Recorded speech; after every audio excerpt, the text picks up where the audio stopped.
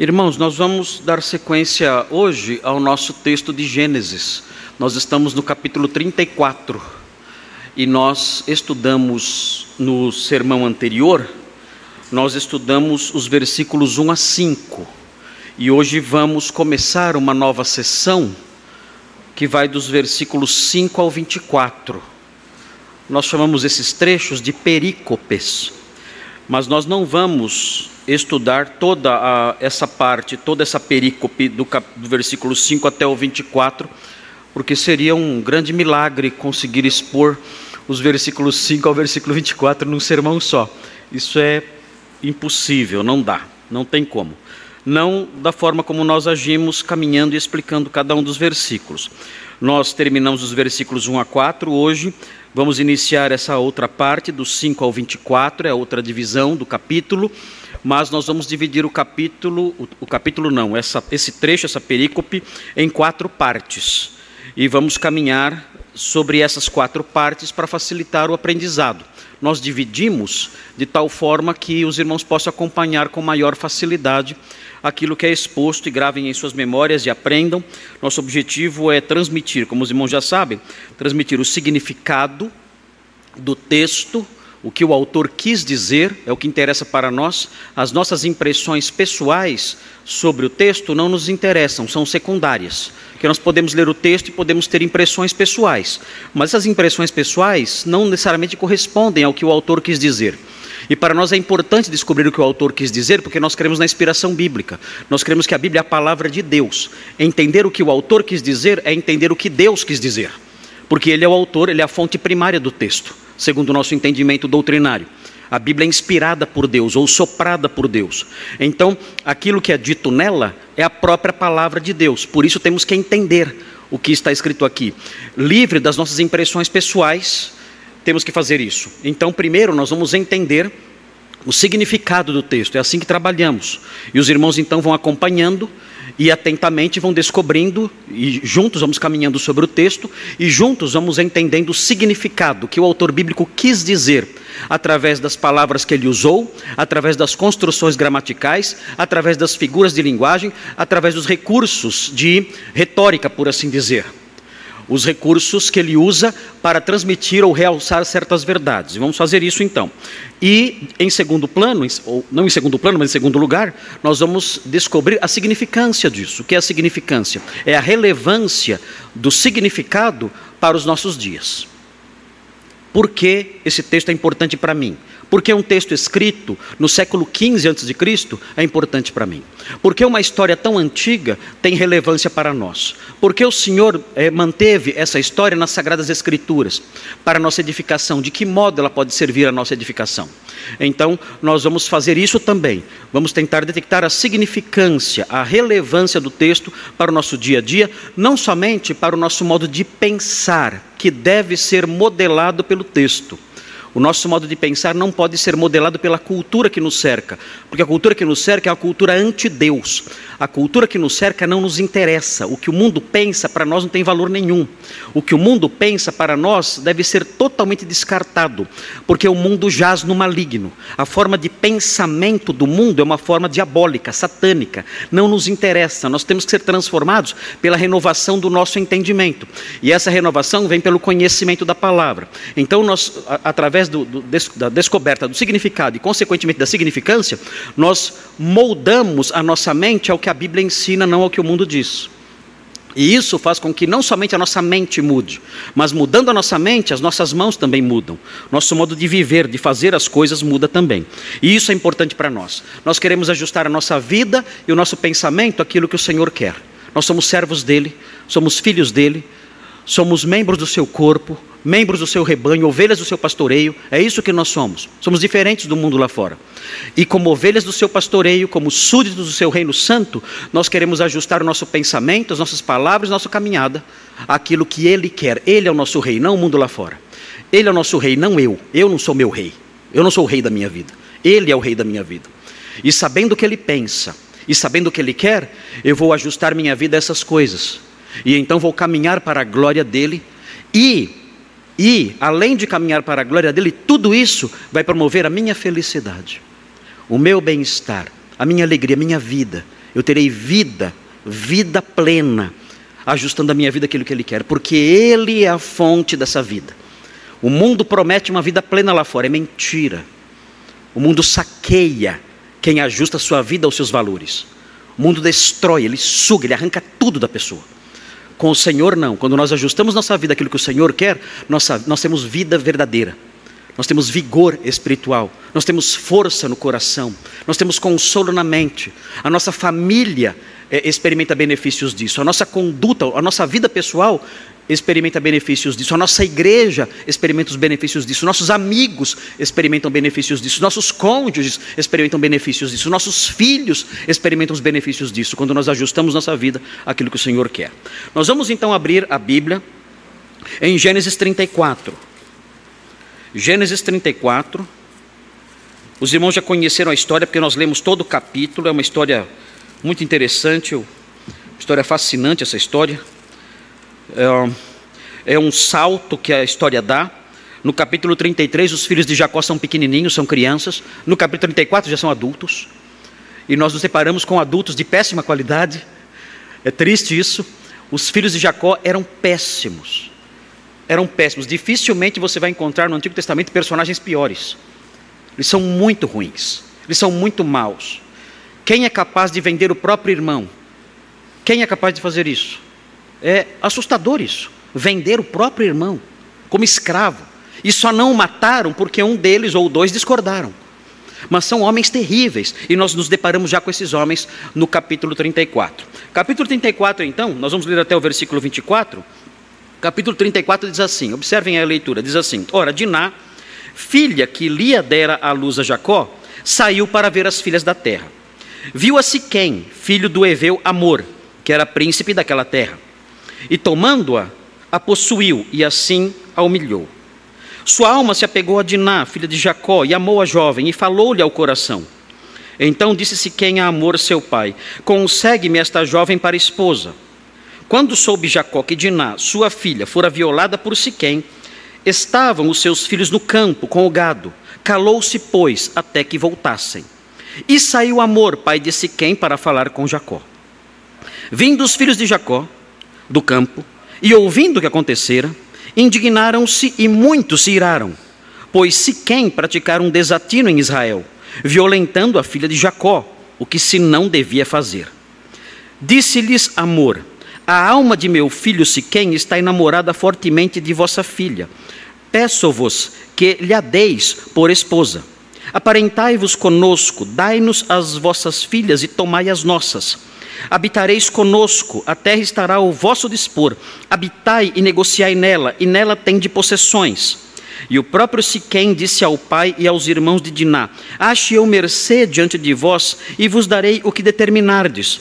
Majorai de muito o dote de casamento e as dádivas, e darei o que me pedirdes. Dai-me, porém, a jovem por esposa. Então os filhos de Jacó, por causa de lhes haver Siquém violado a irmã, Diná, responderam com dolo a Siquém e a seu pai Amor.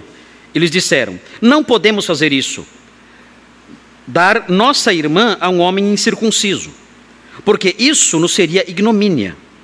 Sob uma única condição permitiremos, que vos torneis como nós, circuncidando-se todo macho entre vós. Então vos daremos nossas filhas, tomaremos para nós as vossas, habitaremos convosco e seremos um só povo. Se, porém, não nos ouvirdes e não vos circuncidardes, tomaremos a nossa filha e nos retiraremos embora. Tais palavras agradaram a Amor e a Siquém, seu filho. Não tardou o jovem em fazer isso, porque amava a filha de Jacó e era o mais honrado de toda a casa de seu pai. Vieram, pois, Amor e Siquém, seu filho, à porta de sua cidade e falaram aos homens da cidade: Estes homens são pacíficos para conosco. Portanto, habitem na terra e negociem nela. A terra é bastante espaçosa para contê-los. Recebamos por mulheres as suas filhas e demos-lhe também as nossas. Somente, porém, consentirão os homens em habitar conosco, tornando-nos um só povo, se todo macho entre nós se circuncidar, como eles são circuncidados. O seu gado e as suas possessões e todos os seus animais não serão nossos? Consintamos, pois, com eles, e habitarão conosco. E deram ouvidos a Amor e a Siquém, seu filho, todos os que saíam da porta da cidade.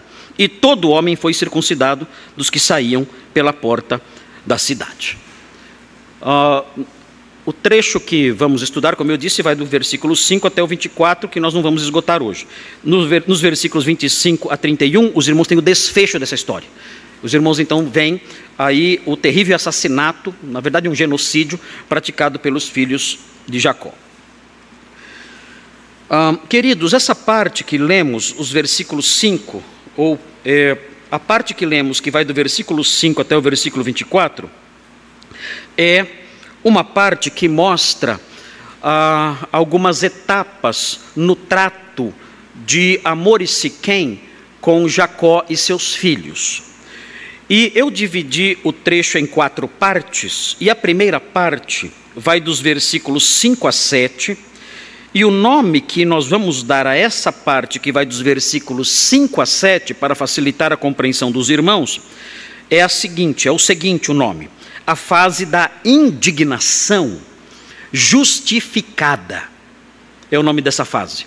Versículos 5 a 7. Eu sei que alguns irmãos gostam de anotar, e eles anotam e depois vão acompanhando, e eu quero facilitar essas anotações por meio do enunciado de cada um dos títulos de cada parte. Então essa fase, versículos 5, 6 e 7, tem esse título: a fase da indignação justificada. Os filhos de Jacó ficaram muito indignados quando souberam que a sua irmã, uma mocinha de 12 ou 13 anos, tinha sido violada por Siquém, filho de Amor. A segunda fase da narrativa é uma fase que vai dos versículos 8 a 12, e essa fase, o nome dado a essa fase é o seguinte: a fase da proposta sincera. Nós vemos nos versículos 8 a 12 somente Amor e Siquém falando. E o que eles falam? Eles fazem uma proposta. Eles fazem a proposta de casamento para Diná. Diná não aparece aqui. Jacó também não fala aqui. Os filhos de Jacó não falam aqui também nessa fase. Somente Amor e Siquém falam. E eles fazem propostas. Eles não pedem desculpas. É interessante observar isso. Eles não pedem desculpas. Eles não fazem propostas de reparação do dano que foi feito à honra à casa de Jacó e à própria moça. Não.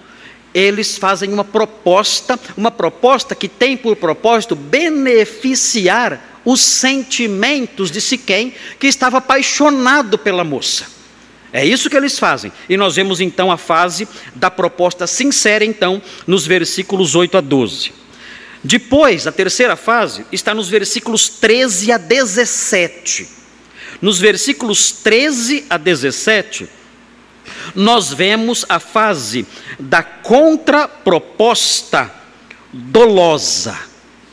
Os filhos de Jacó elaboraram um plano e fizeram uma contraproposta dolosa, dizendo: olha, nós deixamos você se casar com a nossa filha, com a nossa irmã, mas para isso vocês têm que se circuncidar.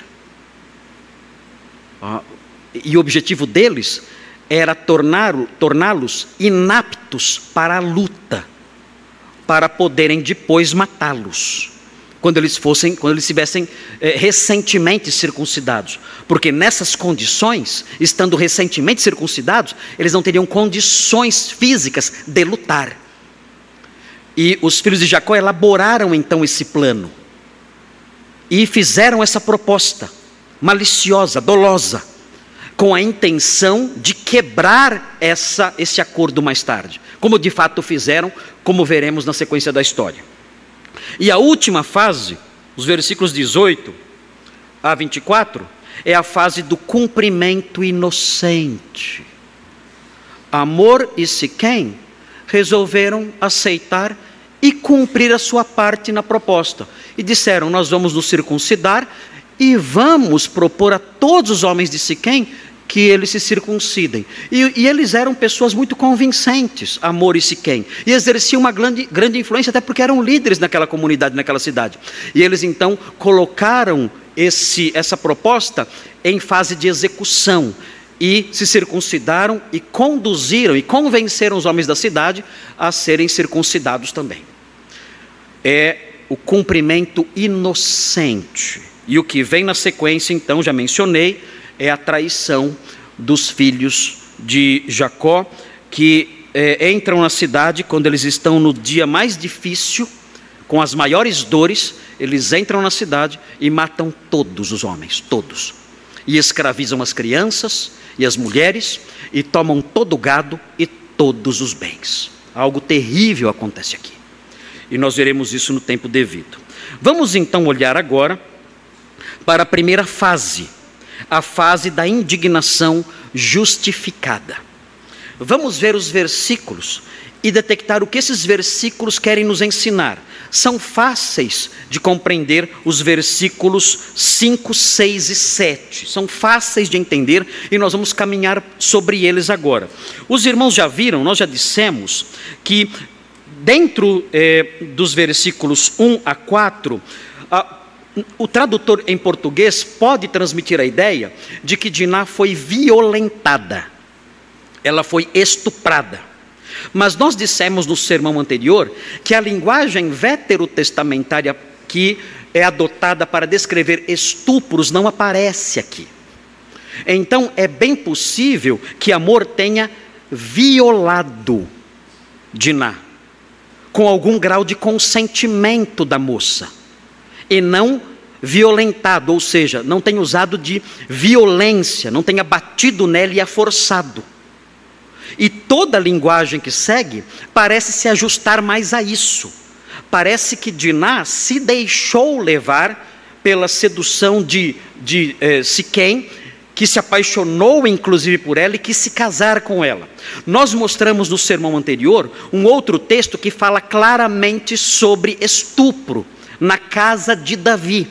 E nós mostramos os verbos que se relacionam a estupro no Antigo Testamento. E percebemos que essa terminologia não acontece aqui. Então tudo indica que o que aconteceu foi que Siquém deflorou Diná, que era uma jovenzinha, mas não necessariamente usou de violência e estuprou. Então, se isso for verdade, se as nossas conclusões estiverem corretas, juntamente com a conclusão de outros analistas do texto, então, quando o texto diz que Siquém humilhou, no versículo 2, Diná, então isso significa que qualquer homem, qualquer moço, que tem relações com uma moça, mesmo com o consentimento dela, sem que ela seja sua esposa, ele a humilha. E isso muda a nossa ética sexual. Realiza, promove uma revolução na nossa ética sexual.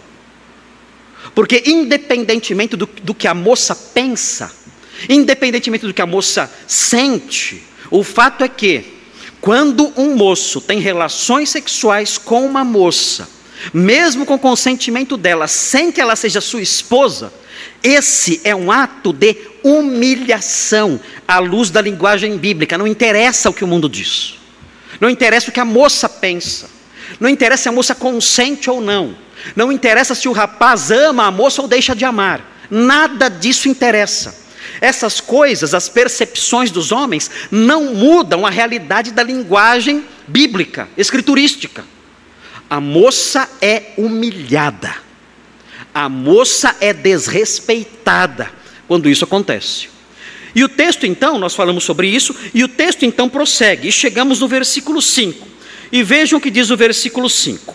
Quando soube Jacó que Diná, sua filha, fora violada. Notem, nós não sabemos como Jacó soube disso. O texto não fala. A notícia chegou a ele, talvez por fofoca, não sei. As fofoqueiras lá de Siquém contaram para todo mundo, né? E a fofoca chegou até o arraial de Jacó. E ele soube. Diná não estava na casa. É interessante observar isso. Nós veremos depois, quando estudarmos os versículos 25 a 31, nós veremos que Diná se manteve em Siquém. Quando os irmãos de Diná entraram na cidade e mataram todos os homens, eles inclusive tomaram Diná e levaram embora. Diná permaneceu em Siquém depois de ter sido deflorada. Então, nós não sabemos como Jacó soube. Não aconteceu de Diná chegar e dizer: pai, olha o que aconteceu comigo. Isso não aconteceu. Ela permaneceu em Siquém. Mas ele soube da notícia, de alguma forma. Não sabemos. Fofoqueiro tem em qualquer lugar. Tem em qualquer lugar. E a fofoca correu. Essas notícias correm. Era perto. O acampamento de Jacó era ali, nos limites ali de Siquém. Então a notícia chegou. E vejam, quando ele soube que Diná, sua filha, fora violada. Mais uma vez aqui, essa palavra violada sugere a ideia de sofrer violência. Na realidade, a palavra significa contaminada. E é interessante observar isso aqui também. Irmãos, nós vivemos num mundo sexista, em que as questões sexuais são muito banalizadas. Na Bíblia não é assim. Você tem que passar por uma lavagem cerebral bíblica, porque fizeram uma lavagem cerebral mundana em você. Fizeram uma lavagem cerebral mundana em você. E essa lavagem cerebral mundana envolve a banalização do sexo. Envolve olhar para questões sexuais e relações sexuais ilícitas como algo absolutamente normal. Na Bíblia não é assim.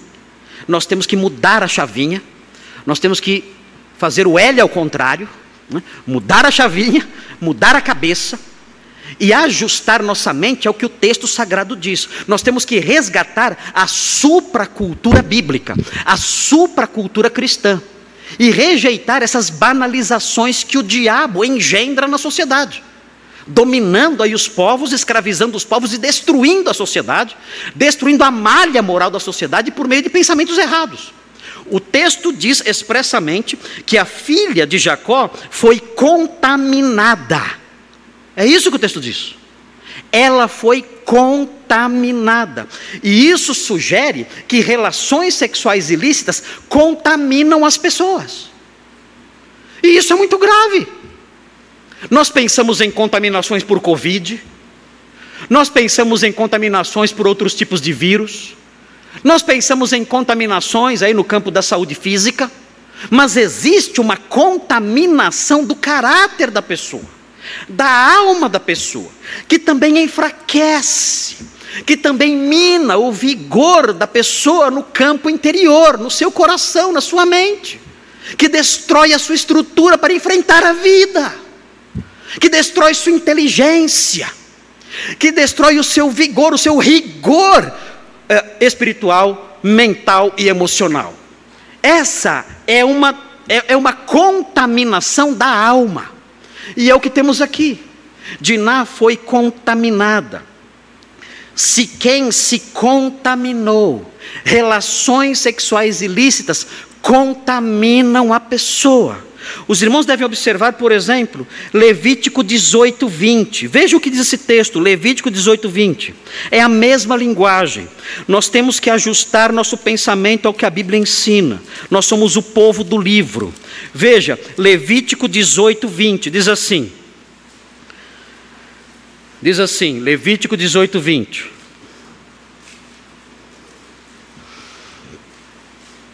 Veja o que diz. Nem te deitarás com a mulher de teu próximo, diz o texto. Veja a sequência. Para ti contaminares com ela. O adultério contamina a pessoa. A pessoa se torna impura por meio disso. E não somente isso, é interessante observar. Se os irmãos virarem as páginas do texto aí de Levítico, chegarão no capítulo 21. E no capítulo 21, o texto ensina que as relações sexuais ilícitas contaminam não só a pessoa, mas contaminam a família da pessoa. Vejam como essa doença vai se espalhando, como um vírus vai se espalhando e contaminando e afetando todo mundo. Vejam o capítulo 21, versículo 9, diz assim: se a filha de um sacerdote se desonra, prostituindo-se, profana a seu pai. Vejam, ela contamina o seu pai, ela afeta a sua família. O texto é severo: será queimada. Meu Deus, se essa moda pega. No Novo Testamento, esse tipo de pena é abrandado. Quando nós lemos 1 Coríntios, nós vemos que várias pessoas tinham esse tipo de vida e nenhuma delas foi condenada à morte. No Novo Testamento, a pena de morte é aplicada somente no caso de assassinatos, com dolo, o assassinato intencional. Aí sim, a pena de morte é aplicada lá. E esse tipo de conduta não é exigida pena de morte no Novo Testamento. Mas no Antigo Testamento era exigido. Por quê? Porque esse princípio subsistia. Se a filha de um sacerdote se desonra prostituindo-se, ela profana o seu pai, ela afeta o seu próprio pai, a sua própria família. No Novo Testamento aprendemos, em 1 Coríntios 5, 6, que a conduta sexual desonrosa, a conduta sexual impura, afeta a igreja toda. 1 Coríntios 5, 6 fala que um pouco de fermento leveda a massa toda. E o contexto dessa passagem é impureza sexual, porque esse versículo é enunciado no contexto em que um homem pratica incesto na igreja de Corinto. Um homem na igreja de Corinto, membro da igreja de Corinto, praticava incesto, tinha relações com a esposa do próprio pai. E o texto fala: um pouco de fermento leveda a massa toda. A conduta desse homem está contaminando toda a igreja. E quando nós seguimos estudando o texto de Levítico, e nós chegamos no capítulo 19, nós estávamos no capítulo 21, volta um pouquinho para o 19, veja o versículo 29. Toda a sociedade é atingida. Diz assim: não contaminarás a tua filha. Vejam a linguagem: não contaminarás a tua filha. Levítico 19, 29. Fazendo-a prostituir-se, para que a terra não se prostitua, nem se encha de maldade. Ou seja, toda a sociedade é afetada pela conduta suja de uma moça, de um rapaz, de um jovem.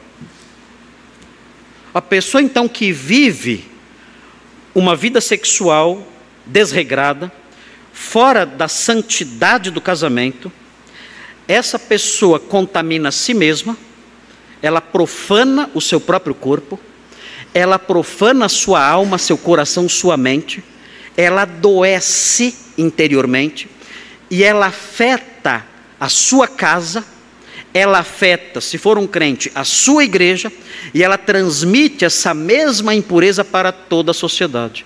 Isso explica o caos que nós vivemos no nosso país. Isso explica muito bem uma das causas do caos que se instalou em nosso país. As pessoas perderam a noção de honra, de decência e de moralidade. E isso faz com que a sociedade, a família, a igreja e o indivíduo entrem em colapso, desabam. Eles perdem força, estrutura para enfrentar inclusive as coisas comuns da vida. O seu entendimento é nublado, perde o entendimento. Ele vive como que num delírio, numa febre ocasionada por esses defeitos, por essa contaminação moral que toma conta de sua vida. É muito interessante a linguagem presente aqui. No versículo 5, quando soube Jacó que Diná, sua filha, fora contaminada por Siquém, e nós vamos então aprendendo a linguagem bíblica e mudando o nosso modo de pensar. Eu aprendo. Relações sexuais ilícitas são fonte de contaminação. Se eu fizer isso, eu serei contaminado pelo vírus da imoralidade, que vai sugar o meu vigor mental, vai sugar o meu vigor moral, vai sugar o meu vigor espiritual, vai destruir a minha vida. Eu tenho que fugir dessas coisas, tenho que me afastar disso. E o texto prossegue: estavam os seus filhos no campo. Essa é a informação importante. Eles estavam no campo, o texto fala que estavam no campo com o gado. Essa era a profissão deles. Quando nós olhamos o capítulo 37, nós aprendemos que eles faziam isso, era o trabalho deles no capítulo 37. Veja o capítulo 37. Nós vamos chegar no capítulo 37 dentro de alguns anos, mas os irmãos já vão conhecendo um pouquinho o que vem por aí, lá para 2029, 2030. Mas vejam aí, capítulo 37, versículo 13. Vejam o que é dito aí, aqui já é a história de José. Fala assim: perguntou Israel a José: não apacentam teus irmãos o rebanho em Siquém? Veja, eles voltaram para a região. Olha a cara de pau, matou todo mundo.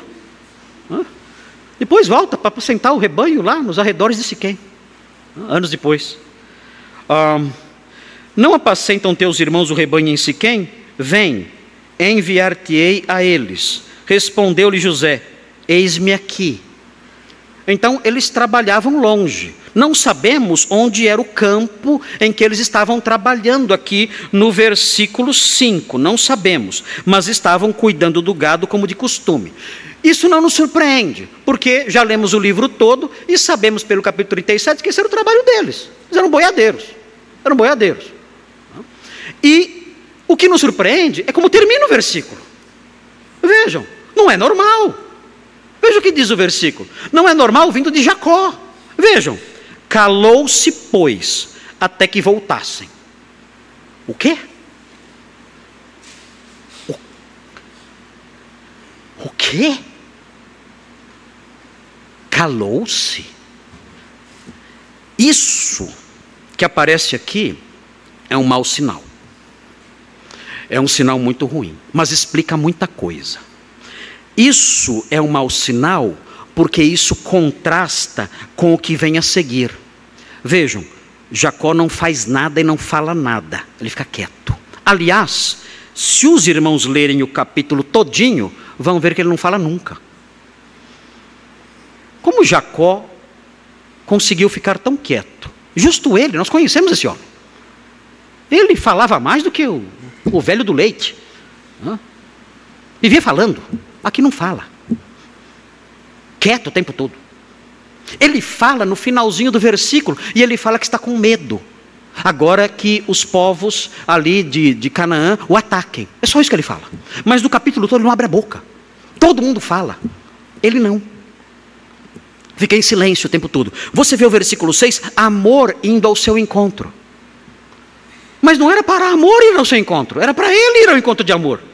Tirar satisfações, exigir reparações, apresentar ali os seus descontentamentos, enfim. Mas ele não faz nada e não fala nada. Depois nós vemos os irmãos de Diná extremamente indignados e irados. E Jacó, não. Ele é um banana. O que aconteceu com esse homem? Ele é um semi-morto. Ele é uma sombra na história. Ele é um desaparecido aqui. Ele não tem contornos fortes. Ele é o líder da casa. Ele é o chefe de Israel. Ele deveria ter preeminência na história. Deveria se levantar, falar, bater na mesa, gritar. Mas ele não faz nada. O que aconteceu com essa figura? Nós não sabemos o que aconteceu com Jacó ao longo desses anos. Há uma grande brecha entre o capítulo 33 e o 34. É um longo tempo. No capítulo 33, ele briga com Deus. E discute com Deus. E briga ali, fala, você não vai embora enquanto não me abençoar. E é a noite toda lá brigando. Aqui, anos e anos depois, ele não faz nada. Nada, não briga com ninguém. Não bate na mesa, não reclama, não vai tirar satisfações, nada. Ele espera os seus filhos chegarem. Para quê? Quem manda na casa? Mas ele espera os seus filhos chegarem para ver como as coisas vão ficar. Que raio de homem é esse? Que raio de líder no lar é esse? O que aconteceu com ele? Bem, há essa grande brecha entre o capítulo 33 e o capítulo 34, e nós não sabemos o que aconteceu com Jacó nesse período.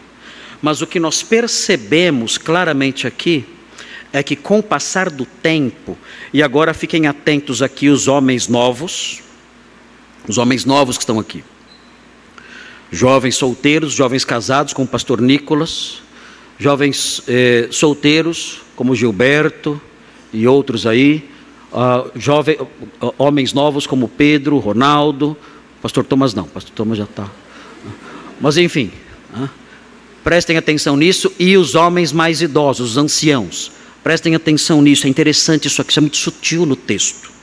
Mas o que parece que aconteceu aqui é que com o passar dos anos, Jacó perdeu o respeito da família e da sociedade ao redor.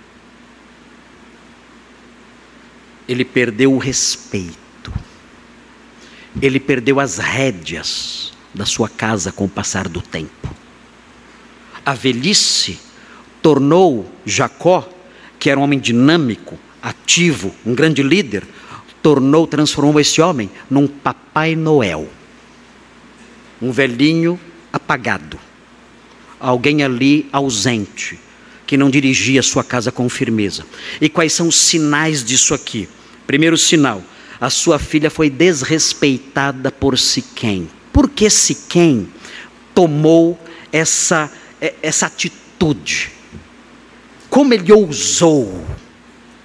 ousou desrespeitar a filha de Jacó? E mais, considerando que ela não foi estuprada, como ela própria ousou fazer o que fez, desrespeitando seu pai. Parece que seu pai perdeu a autoridade em casa. Segundo lugar, nós temos esse texto dizendo que ele aguardou que seus filhos voltassem. Por quê? Ele dependia dos seus filhos para tomar suas decisões? Ele precisava da orientação, do conselho dos seus filhos para tomar alguma decisão? Que tipo de líder é esse no lar? Ele pensava disso? Vou esperar meus filhos chegarem para me aconselhar com eles. Parece os pais de hoje, que são dominados pelas crianças. Hoje em dia são as crianças que decidem tudo. Em que casa vamos morar? Que carro vamos comprar? Que trabalho vamos adotar? As crianças decidem tudo. E os pais que não obedecem, os filhos apanham na cara. O que nós temos? Nós temos hoje em dia uma sociedade em que os filhos mandam nos pais. É o contrário. Os filhos mandam nos pais. Mas não são filhos crescidos. Jacó está numa condição até melhor. São crianças que mandam nos pais hoje. Destruindo totalmente a liderança na casa. E fazendo com que a casa vire um caos completo. Lares assim são lares fadados à ruína. As crianças dominam. Aqui nós vemos Jacó fazendo isso. Ele esperou seus filhos chegarem. E mais, há uma terceira evidência. Nós não sabemos como Jacó conduziu sua casa, mas os seus filhos foram um fracasso moral. Não sabemos como ele educou aquelas crianças, mas seus filhos são enganadores, fraudulentos, mentirosos, assassinos, cruéis e covardes. Ele criou homens assim. Que tipo de líder é esse que cria gente assim? Que cria os piores personagens do Antigo Testamento. Fraudulentos, mentirosos, maquinadores de males, assassinos, ladrões, imorais, mentirosos. Como alguém cria gente assim? Então tudo indica, o que nós temos aqui no versículo 5, no finalzinho, falando que ele se calou, é um indício do enfraquecimento de sua liderança. E quando isso acontece, nós vemos as consequências. Diná saiu, feliz, para ver as filhas da terra, sentindo-se à vontade, solta, não tinha o controle, a autoridade de ninguém. E ela saiu. Vamos ver como está o point. Quem sabe tem uma baladinha lá em Siquém. Vamos dar uma olhadinha como é que está o clima da moçada. Desculpe as minhas gírias pré-históricas. Eu sei que hoje em dia as gírias são outras, mas na minha época era assim. Vamos ver como é que está o point. Vamos dar uma olhadinha aí para ver o que está rolando no meio da moçada. Ok. E lá foi Diná, 12 anos, é da idade. Ela saiu para ver o point. É da idade. Isso, que maldade há nisso? Isso. E lá vai ela. Sem temor do seu pai. Sem medo do líder da casa. Um medo saudável. Sem nada disso. Porque seu pai, certamente, se tornou alguém distante e ausente com o passar do tempo. Ele foi se tornando assim. Os anciãos aqui devem ficar atentos para isso. Júlio, que já está bem velhinho, mantém as rédeas. Quem mais está bem velhinho? Seu Antônio, não tente fugir. Firme. Firmeza. Gilberto já está chegando lá. Firmeza. A tendência com o passar do tempo é ir afrouxando. Severiano já dobrou a curva faz tempo. Força! Toninho, você está rindo por quê? Você está na lista também. Força! Pulso! Firmeza! É necessário isso. Nós, como líderes dos nossos lares, não temos que ser cruéis, não temos que ser maldosos, não temos que ser ásperos, não temos que machucar ninguém, nem gritar com ninguém e ofender ninguém, nada disso. Nada disso. Mas a nossa brandura, a nossa docilidade não deve ser confundida com fraqueza. Temos que ser amigos, bem-humorados, divertidos, dóceis no nosso trato com nossa família, com nossa esposa, com nossos filhos, mas isso não pode ser confundido com fraqueza. Os nossos familiares, esposa e filhos, devem saber, existe um chefe aqui. E ai de mim, se eu desrespeitá-lo. Ai de mim. Ele me protege, ele cuida de mim, ele supre minhas necessidades, ele entra na frente dos meus agressores. É desse alguém que eu estou falando. Ele é alguém assim. Ele é meu amigo, ele é meu pai, ele é meu esposo, ele é meu chefe, ele é isso aqui nesta casa. E eu sei que ele me protege, cuida de mim e me trata bem. Mas eu devo respeitá-lo, porque eu sei que a sua liderança é real e firme. Quando nós olhamos para o texto de 1 Timóteo 3, nós temos um modelo do líder da casa, que Jacó parece que Jacó deixou de ser. 1 Timóteo 3, quando fala do modelo do pastor e do diácono. Esses versículos, no capítulo 3 de 1 Timóteo, nos versículos 4 e 12, esses versículos mostram o padrão do homem de Deus. E todo homem aqui, neste salão, deve adotar esse padrão. Todos os homens aqui devem adotar esse padrão, porque o padrão dos pastores e diáconos é o padrão que deve ser seguido por todos os crentes. Diz assim o versículo 4, que o homem, o pastor, deve governar bem a própria casa. Quem governa a casa? A esposa? Não. Ela ajuda, mas ela não governa. Chorem as feministas quanto quiserem. Olha, eu estou pouco ligando para vocês. Estou pouco ligando para vocês. Eu não me importo nada com o que as feministas dizem. Absolutamente nada. Entre uma feminista falando e o meu cachorrinho latindo em casa, eu dou mais ouvidos ao meu cachorrinho porque ele está me avisando de algum perigo. Tem mais valor o latido do meu cachorrinho do que o que uma feminista fala. Não importa o que elas digam. Não me interessa. Esses valores dessas mulheres não têm relevância nenhuma para mim e não deve ter nenhuma relevância para nenhum de nós. Nós não adotamos essas coisas, sabemos o que essas mulheres querem. Elas querem são mulheres frustradas que querem que todas as mulheres sejam também. É isso. É somente isso. Querem masculinizar as mulheres. Só isso. Nós não temos compromisso nenhum com esses sistemas, com essas mentalidades todas vazias e tolas. O texto diz que o homem deve governar bem a própria casa. O homem deve fazer isso. Ele é o cabeça da mulher, diz a Bíblia. Criando os filhos sob disciplina. Vejam, com todo respeito. É esse o homem de Deus. É esse o homem de verdade. Ele não é um cavalo. Ele não é um animal. Ele não é alguém que ofende, que grita, que berra, que chuta. Não. mas ele cria os filhos sob disciplina. E a disciplina envolve dois aspectos. A palavra disciplina envolve o ensino, o ensinar verbal. Esse é um dos sentidos da palavra aqui, o ensino verbal, coloquial. E também a aplicação, quando necessário, de alguma dose de castigo. A disciplina envolve isso também. A inserção, a aplicação de alguma dose de castigo. Isso é disciplina. A disciplina envolve essas duas coisas. Quando a pessoa não aprende, é necessário uma dose de castigo para que ela aprenda.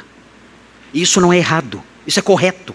Eu não posso usar da violência, mas eu posso usar da disciplina que causa desconforto, dor, para que a pessoa aprenda. Isso é correto, não é errado.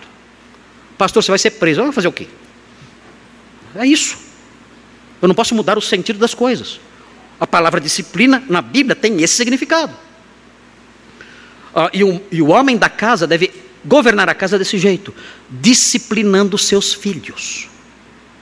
Ele deve ensinar a seus filhos, dizer, olha, a direção é esta aqui. E o filho desobediente, ele deve trazer sobre o filho desobediente algum grau de sofrimento. De alguma forma, deve fazer isso. Cortando algum direito, cortando algum privilégio. Ele deve aplicar a dor, o sofrimento, para que a criança aprenda. E mais, o texto fala, no final, com todo o respeito. E aqui a frase é vaga, porque nós não sabemos se esse com todo o respeito é o respeito dos filhos por ele ou dele pelos filhos. Ele disciplina respeitando os filhos ou ele disciplina sendo respeitado pelos filhos. A frase é dúbia. E essa dubiedade deve permanecer. Por quê? Porque o respeito deve ser duplo. O pai disciplina respeitando os filhos. E os filhos recebem a disciplina respeitando os pais. E aqui, pais no sentido masculino. É claro que os filhos devem respeitar a mãe também. Mas a palavra aqui envolve o trabalho do pai homem. O pai disciplina com respeito. E a criança e o jovem, o adolescente, recebe a disciplina com respeito também. É assim que deve ser. O texto diz no versículo 12: o diácono seja marido de uma só mulher e governe bem seus filhos. É ele quem governa, é ele quem decide, é ele quem mostra a direção. Governar é mostrar o rumo, é conduzir. Ele diz para os filhos, a direção é essa. Você deve agir dessa forma, esse é o caminho. Eu estou no leme da casa e eu estou dando rumo ao barco. E é assim que deve ser. Eu governo esse navio, esse barco chamado casa. Eu faço isso. É assim o homem cristão. E se ele não faz isso, o lar colapsa, o navio, o barco da família afundam. Jacó parece que perdeu isso. E talvez por causa disso, essa tragédia está em andamento. Nós temos aqui uma tragédia em andamento. Uma parte da tragédia já aconteceu. Uma moça de 13 anos, 12 ou 13 anos talvez, foi deflorada. Isso é uma tragédia. Mas é tão normal. Irmãos, nós veremos na sequência. Isso na Bíblia é uma tragédia. Aquilo que para o mundo lá fora é normal, a pais inclusive preparando o quarto da casa para que a filha durma com o namorado. Na Bíblia isso é uma tragédia. Nós veremos a linguagem usada aqui. Vejam a sequência. Calou-se, pois, até que voltassem. E aí vem o versículo 6. E saiu Amor, pai de Siquém, para falar com Jacó. Ele toma iniciativa, vejam. O texto diz, saiu Amor. Os irmãos se lembram das jogadinhas retóricas desse texto? Cada saída é uma tragédia. Saiu Diná.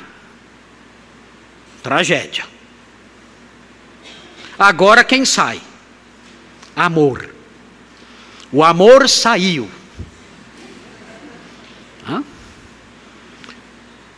A tragédia dá um passo a mais. Cada vez que alguém sai, a tragédia dá um passo a mais. Amor saiu E o que acontece? Ele é vítima de um conluio sangrento, assassino, cruel. Na sequência, chegamos no versículo 24. E veja o que acontece. E deram ouvidos a Hamor e a Siquém, seu filho, todos os que saíam. De novo. Mais alguém sai. E o que vai dar isso aqui? O texto realça de novo que eles saíram. E os que saíam da porta da cidade. E todo homem foi circuncidado dos que saíam. De novo. Cada vez que alguém sai nessa história, a coisa piora. Os homens saem pela porta da cidade. E sabe o que vai acontecer na sequência? Leiam em casa o versículo 25 em diante. Tudo começou como? A mocinha saiu. Só isso. É da idade. Foi ver o point. A mocinha saiu. Foi o toquinho na sequência de dominós. Tuque. A mocinha saiu. Depois, Hamor saiu. Depois, todos os homens da cidade saíram. Todo mundo saindo. O que pode dar errado? E vemos o que aconteceu. Tragédia completa. Na família, na cidade, nas vidas. O texto diz, saiu Hamor, pai de Siquém, para falar com Jacó. E entra então o versículo 7. Que é o versículo que nós vamos explicar agora. E vamos encerrar aqui, porque não vai dar tempo. Diz assim. Vindo os filhos de Jacó do campo, e ouvindo o que acontecera, indignaram-se, e muitos se iraram. É uma reação diferente da de Jacó. Jacó não fez nada. Né? É o Papai Noel. Ho, ho, ho. Antes fizesse isso. Mas nem isso ele faz. Totalmente silencioso. Não aparece nunca, só aparece no finalzinho da história para reclamar que está com medo. Só isso. Mas seus filhos não. Seus filhos ficam indignados. Os irmãos devem observar o seguinte aqui. Observe o versículo 7, porque o versículo 7 tem uma sutileza literária. E os irmãos vão perceber a sutileza literária quando eu explicar agora. Se os irmãos olharem o versículo 7, mesmo na nossa língua, no português, a tradução que está aí, os irmãos vão ver que no meio do versículo, existe a frase, se quem praticar um desatino. Está no meio do versículo. Estão vendo aí?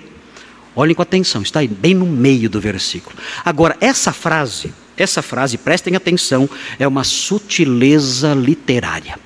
E as sutilezas literárias de Gênesis, escrita por um homem muito inteligente, que era Moisés, essas sutilezas têm objetivos didáticos. Então veja, bem no meio do versículo está, se quem praticar um desatino. Ok. Essa frase, se quem praticar um desatino, ela está ensanduichada. O que é isso? É uma palavra que eu inventei. Ensanduichada. Como assim? Ela está no meio de duas outras frases que realçam a gravidade do que foi feito. Vejam as duas outras expressões que ensanduicham essa frase. A frase então é, se quem praticar um desatino. Olhem para a parte de cima do versículo. Vindo os filhos de Jacó, é a parte de cima do sanduíche. Então vem a parte de cima do sanduíche, os filhos de Jacó. Aí vem o recheio, e o recheio no meio. O recheio é, se quem praticar um desatino. Aí segue o versículo, vem a segunda parte do sanduíche, violentando a filha de Jacó. É a segunda parte do versículo. Então temos o sanduíche completo. Filhos de Jacó, o recheio, filha de Jacó. É um sanduíche. Sanduíche amargo. Por que existe esse sanduíche literário? Por quê? Ou podemos usar outra figura. Usei a figura de um sanduíche, porque eu confesso, já estou com fome já, e foi a primeira coisa que veio na minha cabeça. Mas nós podemos usar uma outra figura. Nós podemos usar a figura de um quadro, a moldura. Então a moldura é filho de Jacó, filhos de Jacó, filha de Jacó. E no meio, no quadro, existe lá a expressão Siquém praticaram um desatino. Por que isso está assim? É como se o desatino de Siquém fosse central e ele fosse realçado pela moldura. Filhos de Jacó, filha de Jacó. Por que o autor quer destacar isso? Ele quer destacar a gravidade do que foi feito. E destacar a gravidade, mostrando que esse crime tão grave foi contra os filhos de Jacó, a filha de Jacó. Ele quer realçar o quanto a casa de Jacó foi envergonhada. Esse é o objetivo dessa construção. Ele usa uma construção literária para mostrar, olha, esse desatino, essa vergonha foi imensa. E eu quero lançar luz sobre ela, destacando que esse desatino, essa vergonha, atingiu de modo horrendo a casa de Jacó, os filhos, a filha. E é assim que ele realça isso. E isso torna a atitude de Jacó ainda mais surpreendente. Porque o autor quer destacar que a casa dele foi desrespeitada. E ele quer destacar isso por todos os meios, inclusive por meio da disposição das frases. Mas Jacó continua o Papai Noel. Não faz nada. Meu Deus. Homens desta igreja, por favor. Por favor. Não permitam que a casa de vocês seja desonrada. E nós veremos o significado disso daqui a pouquinho. O que significa isso? O que significa praticar um desatino aqui nesse versículo. Mas vamos seguir um pouquinho mais. Vejam, existe algo mais interessante aqui também. Notem, esse versículo fala o seguinte, aqui o versículo 7. Vindo os filhos de Jacó do campo e ouvindo o que acontecera, e aí, pare aqui um pouquinho. Essa tradução está correta. Ela é possível. Mas existe uma outra tradução que é possível também. Prestem atenção. Prestem atenção para entender o que eu vou falar agora. Essa tradução diz assim: vindo os filhos de Jacó do campo e ouvindo o que acontecera, indignaram-se muito. Que impressão que dá? Que eles estavam no campo e deu a hora de voltar. E voltaram. E quando chegaram, ficaram sabendo. O quê? Como pode isso? Não podemos admitir algo assim. Enfim, ficaram bravos quando chegaram. Essa é uma possibilidade. E realmente o texto pode ser traduzido assim.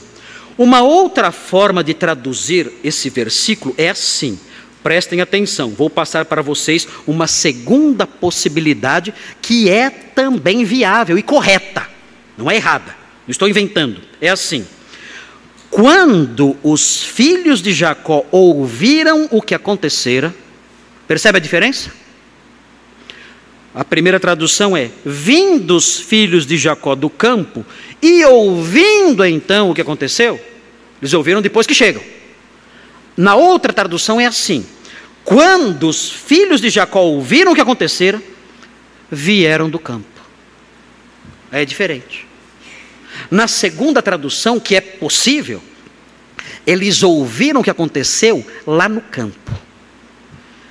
E se essa tradução for a correta, como parece que é, não sei, mas eu tendo a crer que essa tradução é a melhor, então isso explica muita coisa. Por quê? Porque eles receberam notícia no campo. Como? Bom, nós sabemos pelo capítulo 37 que Jacó enviava mensageiros para ver o estado dos seus filhos no campo. Lembram no capítulo 37?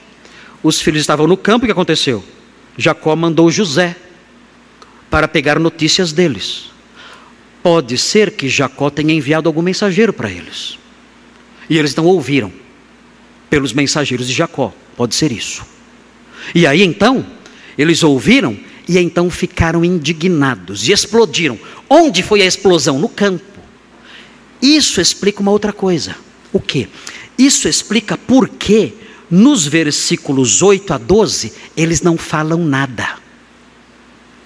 Como pode, nos versículos 8 a 12, enquanto Siquém e Amor falam, eles ficam em silêncio? Se eles estavam com tanta raiva, por que eles não explodem na frente deles? Sabe por quê? Porque eles já tinham explodido no campo. Eles explodiram no campo, toda a fúria veio para fora, se iraram, chutaram alguns bois, bateram algumas vacas, enfim, desabafaram, com muito ódio, mas aí se acalmaram, okay? Se acalmaram e voltaram para casa calminhos. E mais, quando nós vemos os versículos 13 em diante, nós percebemos que eles respondem com dolo, tendo um plano já preparado. Será que eles prepararam esse plano naquela hora? É bem provável que no caminho eles foram elaborando um plano, dizendo: se ele fizer proposta de casamento, como parece que vai acontecer, nós então diremos isto, isto e isto. Bem calminhos agora, eles elaboraram um plano. Alguém pode dizer: mas pastor, como é que você sabe que eles podem ter feito isso? Muito simples.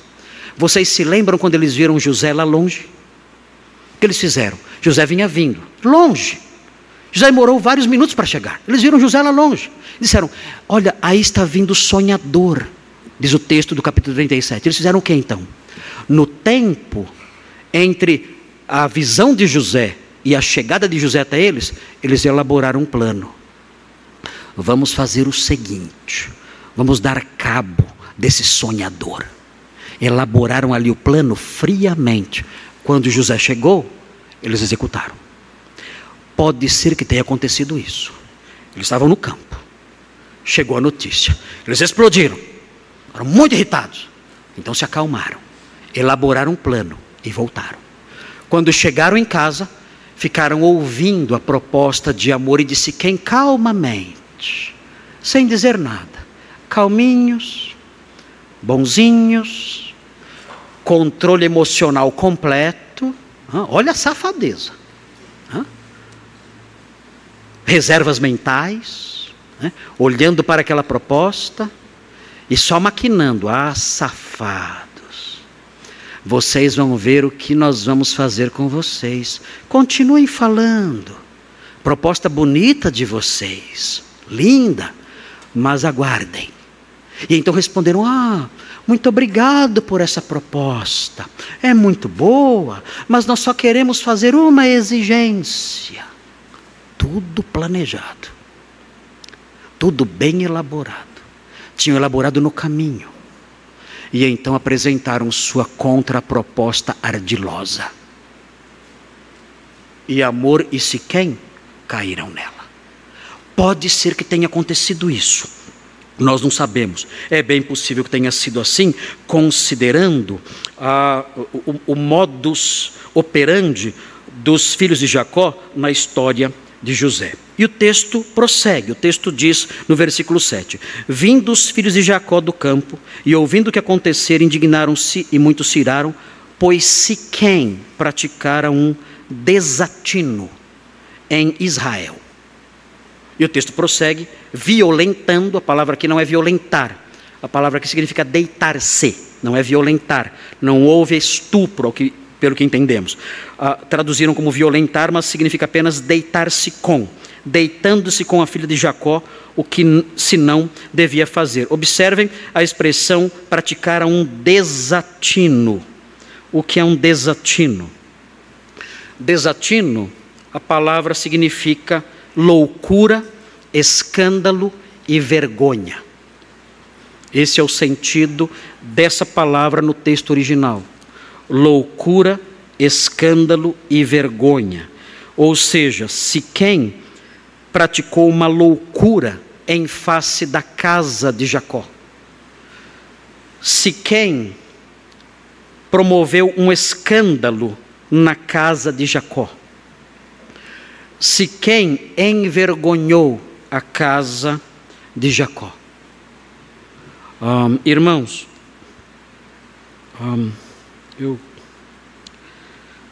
é difícil isso, mas na Bíblia, a moça que tem relações com o rapaz ela desonra o nome do seu pai. Ela faz isso.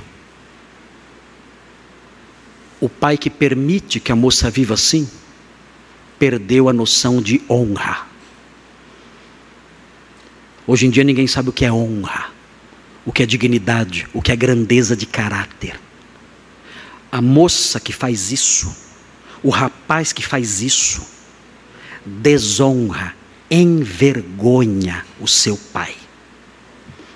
Ele macula a honra, o nome e a dignidade do seu pai. Ele, ela fazem isso. Hoje em dia os pais incentivam isso, ensinam isso, veem isso como uma coisa qualquer, sem relevância nenhuma, mas na Bíblia não é assim. Na Bíblia, a conduta sexual de alguém é muito séria, como eu tenho frisado aqui, muito séria. E um dos efeitos de uma conduta desonrosa, sim, é esse: o nome do pai é maculado, é envergonhado. Antigamente, quando eu era garoto, essas noções eram mais fortes. Os pais que tinham suas filhas envolvidas em práticas assim, eles viviam envergonhados. Quando suas filhas se casavam às pressas, eles se sentiam envergonhados, morriam de vergonha. Hoje os pais perderam isso, mas isso deve ser resgatado. Se a sua filha tem relações com o moço, com o namorado, com o noivo, ela envergonha você, ainda que você não sinta isso, não perceba isso. Ela desonra o seu nome, ela desrespeita você, envergonha a sua casa, e você tem que se sentir envergonhado, sim. Você tem que se sentir profundamente envergonhado. Se a sua filha faz isso, se o seu filho faz isso, porque isso macula a decência da sua casa. E nós temos que resgatar esses valores. O homem cristão tem que saber o que é honra. O homem cristão tem que saber o que é vergonha. Ele tem que saber o que é vergonha. Ele tem que ter noção do que é vergonha. Porque ele perdeu isso, as pessoas perderam isso. Elas não sabem o que é vergonha. E o homem crente tem que saber o que é vergonha. Ele tem que corar de vergonha. Ele tem que sumir, desaparecer de vergonha. Porque sua esposa, seus filhos, sua casa são a sua honra. E quando alguém toca nisso, toca na sua honra. Ele tem que zelar por isso. E se envergonhar quando essas coisas acontecem. E trabalhar para que isso nunca aconteça. Conduzindo sua casa com rigor, com força, com ensino, com disciplina. Para evitar que males desse tipo recaiam sobre a sua família. E façam com que a sua honra, o seu nome, sejam maculados. Muito bem. O texto prossegue no versículo 8 e não dá tempo de eu continuar. Mas, antes de eu terminar, existe aqui no texto, e eu não sei se os irmãos perceberam. Não sei, eu não sei como é que está a percepção dos irmãos, enquanto leem os versículos aí. Mas aqui acontece nesse texto algo que deveria nos emocionar. Acontece algo aqui muito interessante. Bom, pelo menos para os meus gostos, né? Algo muito interessante aqui. Existe algo sutil aqui. Nasceu algo aqui nesse texto. Nesse texto nós temos o nascimento de algo. O que nasceu aqui? O autor bíblico deixou escapar. Talvez sem querer, não sei. Não sei o que se passou pela cabeça dele. Mas ele deixou escapar o nascimento de algo muito importante aqui. Os irmãos perceberam? Leram com atenção, será? Será que perceberam ou não? Não sei.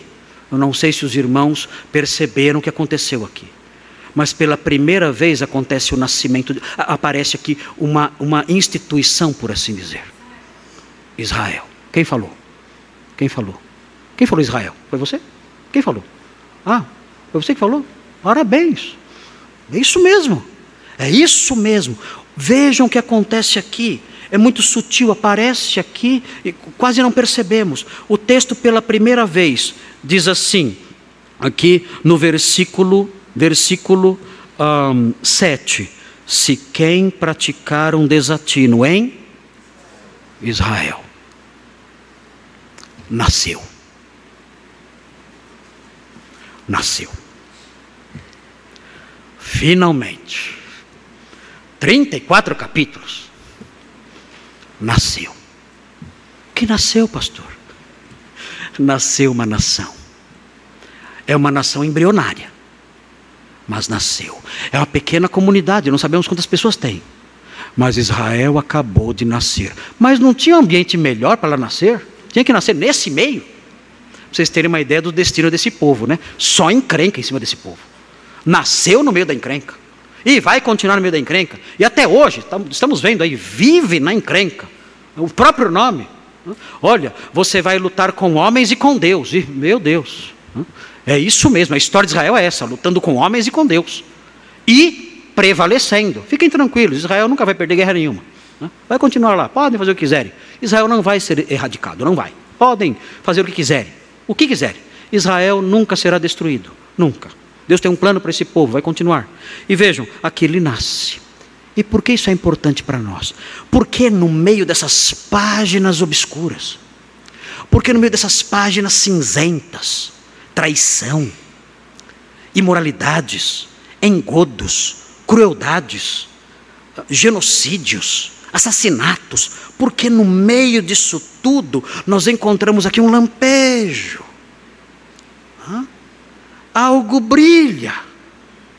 É uma pedra preciosa no meio da escuridão do texto. Israel nasceu. E daí? E daí?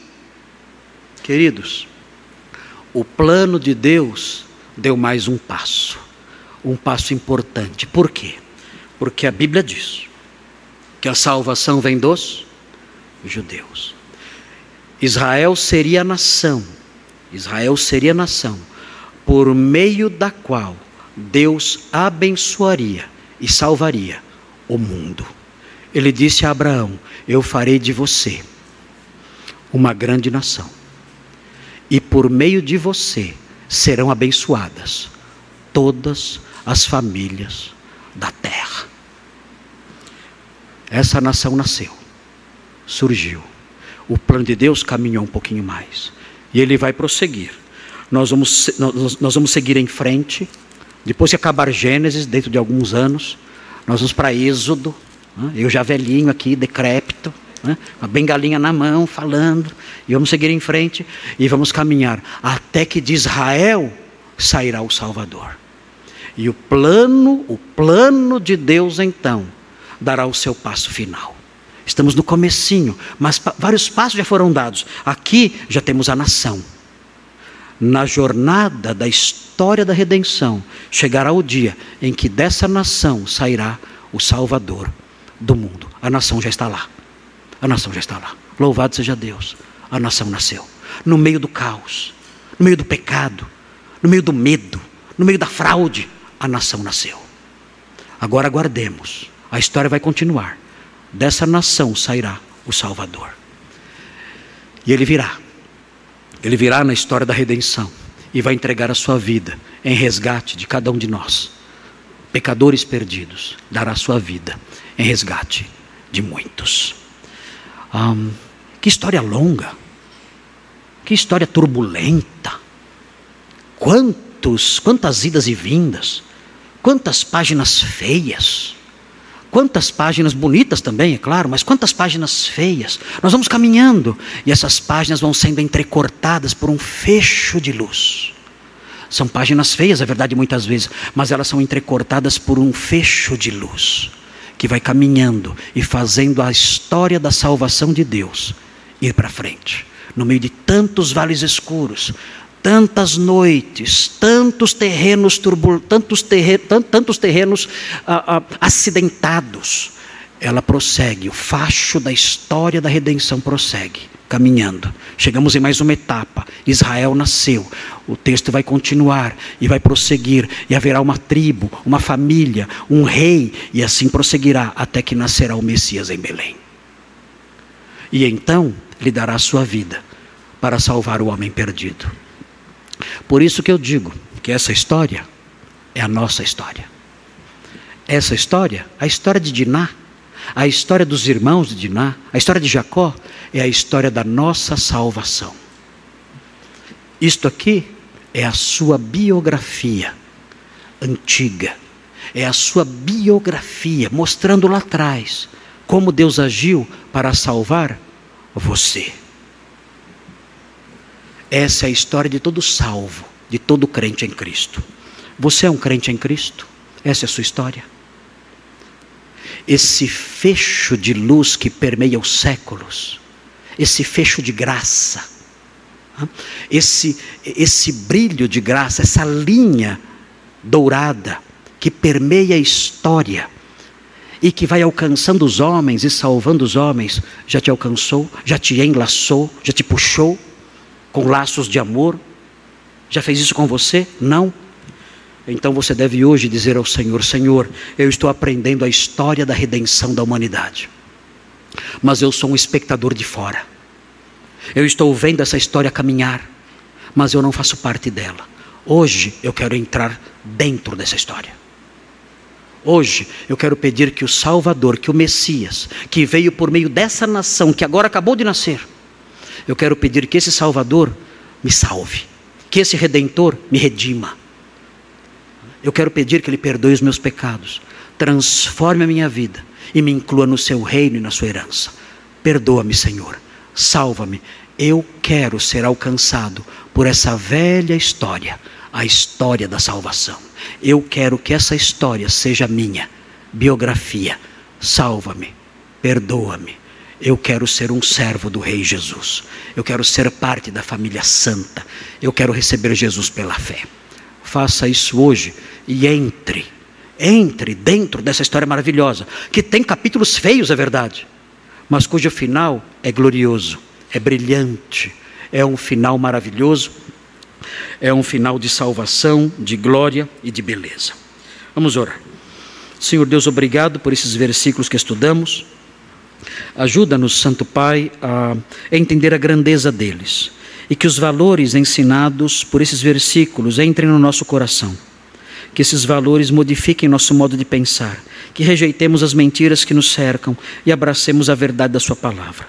Queremos também agradecer porque a história da salvação tem caminhado nessas páginas, e nós sabemos onde ela termina, e queremos pedir que o Senhor nos ajude, para que sejamos proclamadores dela, e que as pessoas que ainda não conhecem ao Senhor, que não foram alcançadas por essa história maravilhosa de redenção, possam se curvar aos pés de Jesus, possam crer nele, possam recebê-lo e possam fazer parte dessa história magnífica, escrita pelo Senhor para salvar o homem perdido. Pedimos essas bênçãos agradecidos, em nome de Jesus. Amém.